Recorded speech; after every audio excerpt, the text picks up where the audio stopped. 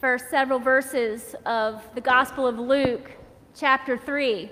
It's a synopsis of the political climate in which Jesus and his cousin John were beginning their ministries as adults, and it's not good. Emperor Tiberius is in his 15th year of power, and within the families that are ruling the area, there were plots to poison and overthrow and murder one another, and all of that happened. Pilate, the puppet governor, and the high priest were horrific enough to present John the Baptist's head on a silver platter and in time torture Jesus on a cross. But this morning, we don't want to get ahead of ourselves. We find John the Baptist proclaiming a 30-year-old Jewish peasant was the Son of God instead of the Emperor of Rome. This Messiah he talked about would bring justice to an oppressed people and deliverance from a corrupt regime. Certainly the prophetic message of John is compelling, but you see it's also pretty dangerous. And so we turn to page 934 in our New Testament's Pew Bibles, and we'll read from the 3rd chapter of Luke, various verses starting at verse 10 through 22. Listen now for the word of the Lord. And the crowds asked him, "What then should we do?" In reply, John said to them, "Whoever has 2 coats must share with anyone who has none. And whoever has food must do likewise. Even tax collectors came to be baptized, and they asked him, 'Teacher, what should we do?' He said to them, 'Collect no more than the amount prescribed for you.' Soldiers also asked him, 'And we, what should we do?' He said to them, 'Do not extort money from anyone by threats or false accusation, and be satisfied with your wages.' As the people were filled with expectation, and all were questioning in their hearts concerning John, whether he might be the Messiah, John answered all of them by saying, 'I baptize you with water, but one who is more powerful than I is coming. I am not worthy to untie the thong of his sandals. He will baptize you with the Holy Spirit and fire.' Now when all the people were baptized, and when Jesus also had been baptized and was praying, the heavens opened, and the Holy Spirit descended upon him in bodily form like a dove, and a voice came from heaven, 'You are my Son, the beloved. With you I am well pleased.'" This is the word of the Lord. Thanks be to God. Business as usual. Get up, take a shower, make coffee, load the dishwasher, rally the kids or the dog or the spouse, get to work or school or Bible study, appointments, meetings, get home, do laundry, make dinner, music lessons, soccer, walk the dog, homework, bath time, dishes, text a friend, stare at a screen, go to bed. Business as usual. And yet somewhere in the midst of the everyday grind, a relationship is crumbling, a teenager is depressed, a spouse is distant, a diagnosis is looming, a job is unbearable, finances are overwhelming, a child is worrying us. The grief is suffocating day after day, business as usual, masks and tests and boosters and breakthrough cases in maxed out hospitals. Again, divisive national rhetoric, isolation, instability, unpredictability. Is all of this now considered business as usual? And if it is, if the world swirling around us, if the reality of our own lives seems to be caving in on any particular day, what does it mean for us to show up here to do the same thing the church has always done, business as usual?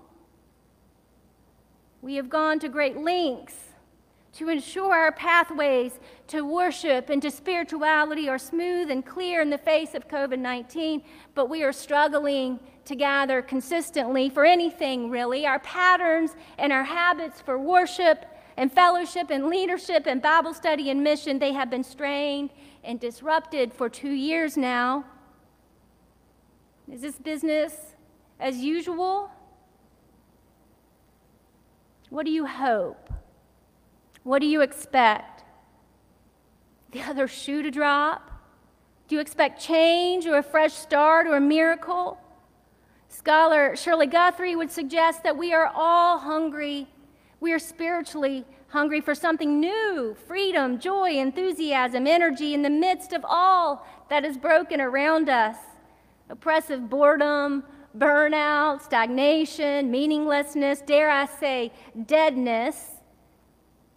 Don't we want something that will make us feel alive again and enable us to hope that things can be different in our own lives and in the world around us? Don't we hunger for new life, a new beginning, new understanding, new truth, new relationships, new community? Because if we do, if you do, if you need or hope or pray or want newness, well, the Holy Spirit is the source and the giver of that. And I would say at this point, most of us really are not only spiritually hungry, but most of us come to this table and we are spiritually malnourished.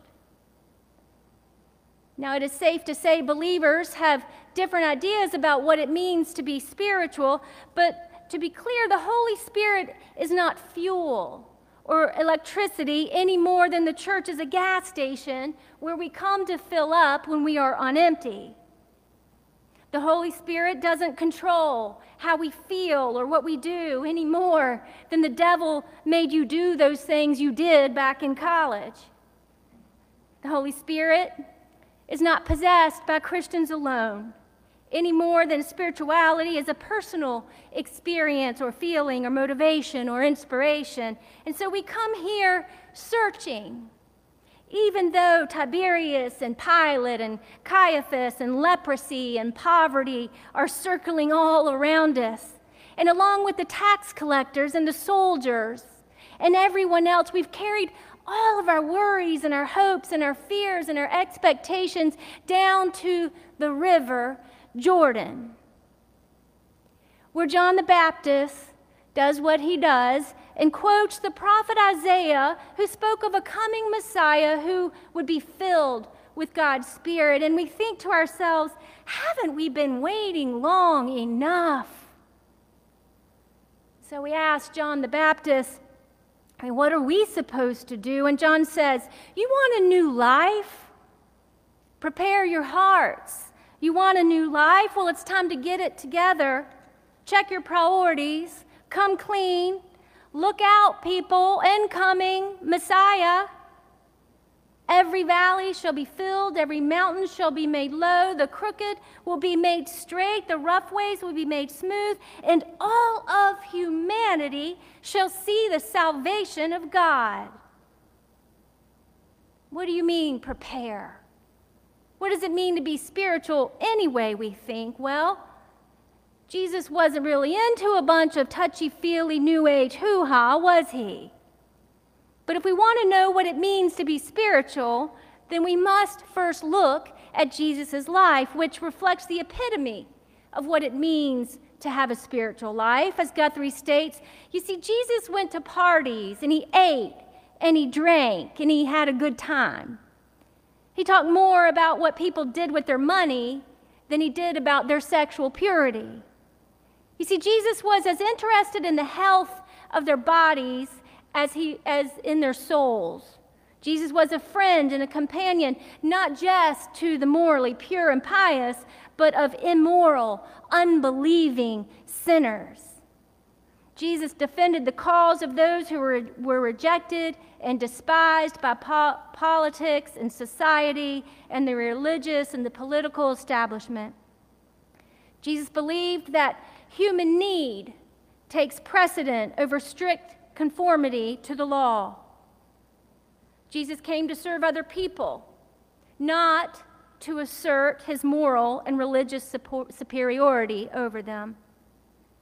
Jesus loved his enemies and did good to those who hated him. He trusted and served the God he called Father, even when it did not pay off in personal success and happiness, even when it meant giving up his own life for unworthy, no good sinners. His life was the life of one who prayed, even when everything he had worked and hoped for was denied him, and he felt forsaken by God. You see, that is the kind of life that is the result of God's Spirit coming to dwell in a person. And you and I both know it's going to be a stretch for the likes of us, isn't it? But here's the good news. Jesus hadn't done any of those things before that dove showed up. He hadn't turned water into wine. He hadn't healed a leper or walked on water or met the woman at the well. He hadn't fed a crowd with a couple fish or forgiven his enemies or even called his disciples. Jesus and all of those people were baptized, and then he prayed, and then out of nowhere the heavens opened up, and look out, Jesus, incoming dove. Nothing about this is business as usual. A voice affirms, "This is my Son, the beloved, with whom I am well pleased." God is delighted.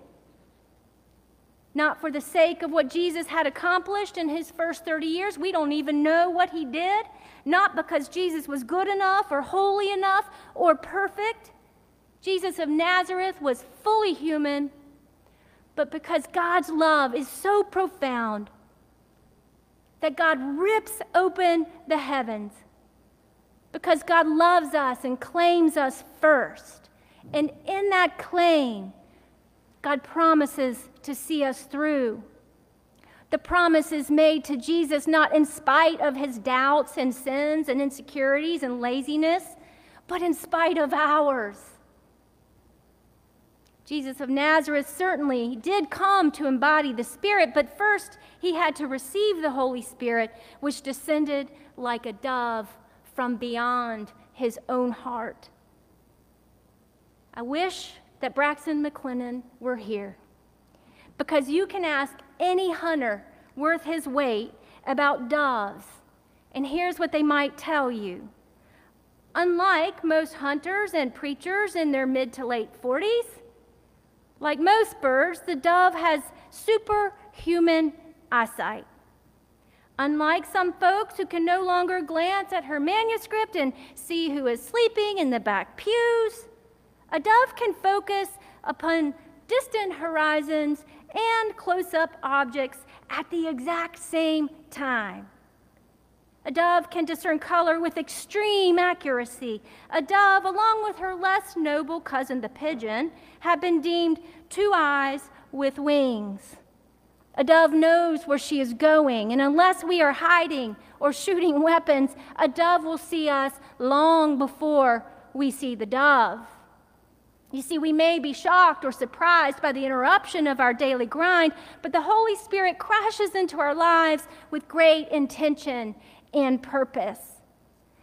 Yes, the Spirit comes to dwell within us, but it is not born within the depths of our private hearts. It cannot be hijacked or summoned or predicted or manipulated from within our own ideas or our own personal experiences. You see, spirituality, it always begins beyond ourselves. That is why when two or more are gathered in prayer, God is there. That is why the nurse was like an angel when you were in the hospital. The sunset or the butterfly or the song or the radio, incoming dove. The friend with the casserole or the hug or the joke, incoming dove. The Holy Spirit is always unanticipated and unexpected and uncontrolled and presents new beginnings to those of us who are otherwise seemingly at a dead end. When the Holy Spirit breaks in, old ways of thinking and living, they fall away. Tired and dead social structures are transformed into new, liberating communities. Courage and hope comes with new possibilities. There's Jacob's dream and Joseph's dreams and Daniel's dreams and the Magi, their dreams. There was Saul on the road to Damascus and the disciples on the day of Pentecost. Incoming, incoming, incoming. A new friendship after a painful divorce. A new job after finally letting go of the old one. A new community after a difficult move. Look out, the dove is incoming. A quiet walk after a big fight. A new possibility after a long season of stagnation. Are you hungry? We can't conjure up the Holy Spirit to make some sweeping change. The Holy Spirit, it's not magic. But we can prepare our hearts and our minds. We can risk the threat and the cost of putting ourselves in situations where we are in a position to both receive and to share God's spirit of love and grace and truth. And so perhaps the question this morning is this: are you praying for a new life? Are you hoping for a new path, a new beginning? Well, then no more business as usual. The Holy Spirit is the living God. The Holy Spirit is the living God, moving and working and dwelling among us, within us, around us. God's choice, God's action, God's freedom, God's power in this world, creating, protecting, transforming right now. So look out. The dove is on the loose, and it's incoming. Amen.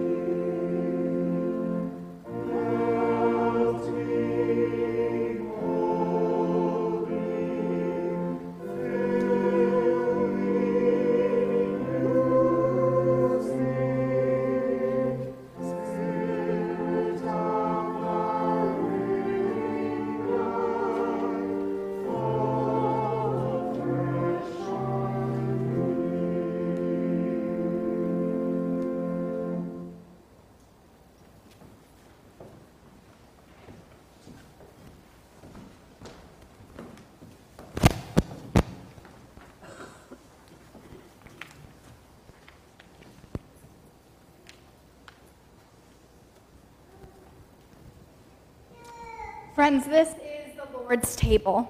We have been baptized into Christ, made citizens of God's kingdom. This is the royal banquet spread, set aside with heavenly food from Christ, who issues us all an invitation to come and to feast here. Let us pray. Holy God, we give thanks and praise this Sunday for Jesus' baptism and for ours, for the sign and seal of your claim on us and the sacred waters from which we emerge newly born in Christ. Blessed is your Holy Spirit who hovers among us now and who comes into this bread and this cup, changing these ordinary things into sacred and holy things, the bread of life, the cup of salvation. For all these things we give you thanks. You call us to you in love and send us to love others in Christ's name. So please hear our prayers this day as we hold the weary and the suffering in our hearts and minds. We pray for those who are recovering and rebuilding from tornadoes and devastating storms. Shelter and protect those who have lost their homes. Be their refuge and their strength. We pray for the sick and their caregivers. We pray for the weary, first responders, and hospital workers. Give hope to those who are called to help and heal. Help us to see this pandemic to its end. We pray for countries and communities without access to affordable health care. Help us, Holy God, to dismantle oppressive systems that privilege and hoard. Help us to build new and just systems for all your children to know health and happiness. We pray for those who move into this new year feeling hopeless and beyond repair. Remind them that the night is not night to you. Remind them that you have called them by name and that they belong to you. United as the body of Christ, we lift these prayers and the prayers on our hearts to you, our Savior, so that as we break bread together and as we drink from the same cup, unite us as people who are grateful for the journey, for each other's company, for your guiding presence. And hear us as we boldly say together the prayer that Jesus taught us. Our Father, who art in heaven, hallowed be thy name. Thy kingdom come, thy will be done, on earth as it is in heaven. Give us this day our daily bread, and forgive us our debts, as we forgive our debtors. And lead us not into temptation, but deliver us from evil. For thine is the kingdom, and the power, and the glory forever. Amen.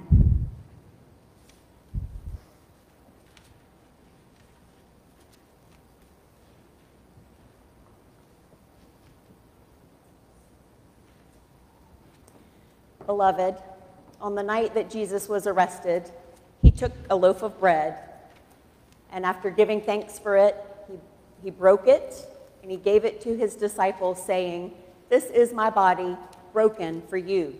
Take, eat, and do so in remembrance of me." In the same way, he took the cup of wine and said, "This is the cup of the new salvation, sealed in my blood, shed for the forgiveness of sins. Every time you drink of it, do so in remembrance of me. For every time that you eat this bread and you drink this cup, you proclaim the saving death of our risen Lord until he comes again." Beloved, these are the gifts of God for the people of God. Taste and see that the Lord is good. Today we will be serving ourselves communion. We will invite you, with the help of our ushers, to come down the outside aisles in your family units. Serve yourself the bread and the cup. Process back to your seat through the center aisle, holding on to your elements, and when everyone has been served, we will eat together. Thank you.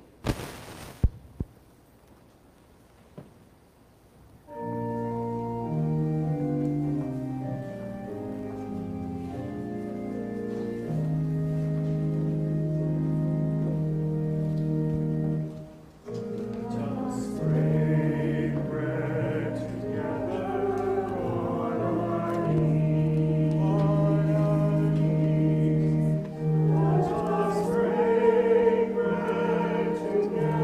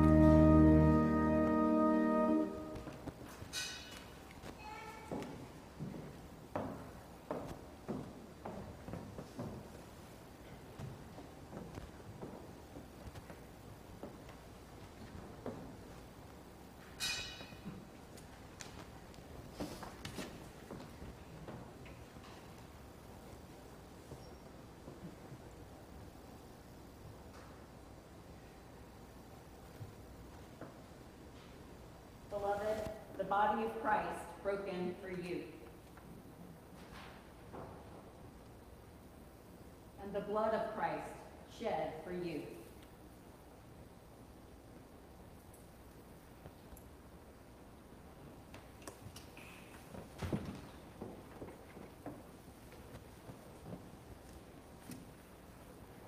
Let us pray.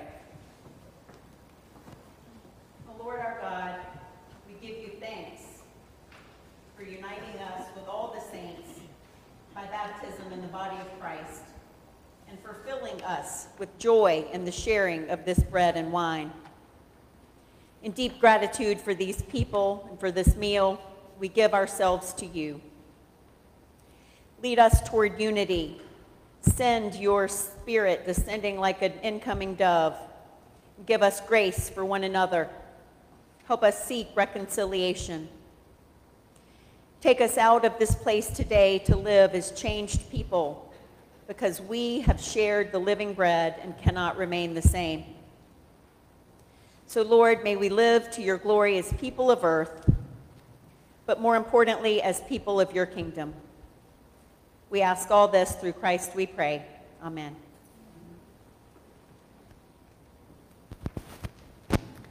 A generous God calls us to live generous lives. With open and thankful hearts, let us now turn to God and present our tithes and our offerings to further Christ's mission and ministry.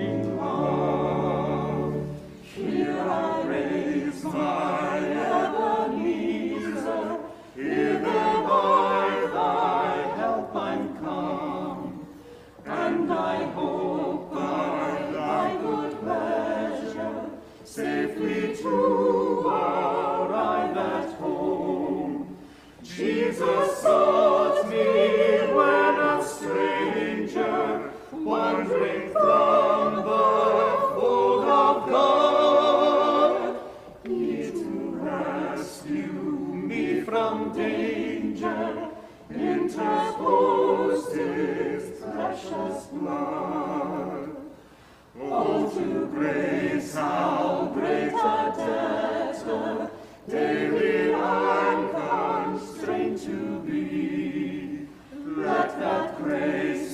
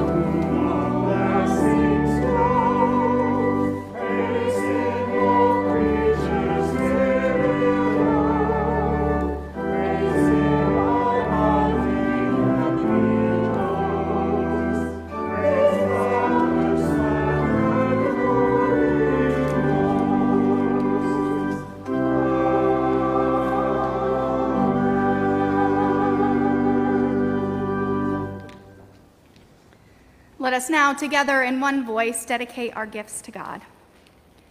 O God, at his baptism, you acknowledge Jesus as your beloved Son, and through him you open to us a way of becoming your children by grace. May these gifts we return to you be a sign of our dedication to live, faithful children, born in the waters of baptism by the power of the Holy Spirit. Through Jesus Christ we pray. Amen.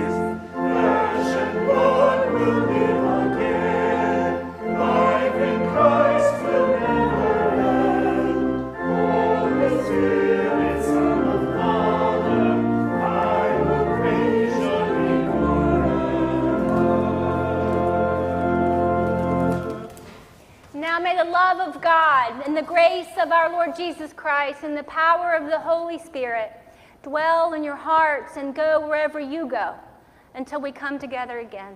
Amen.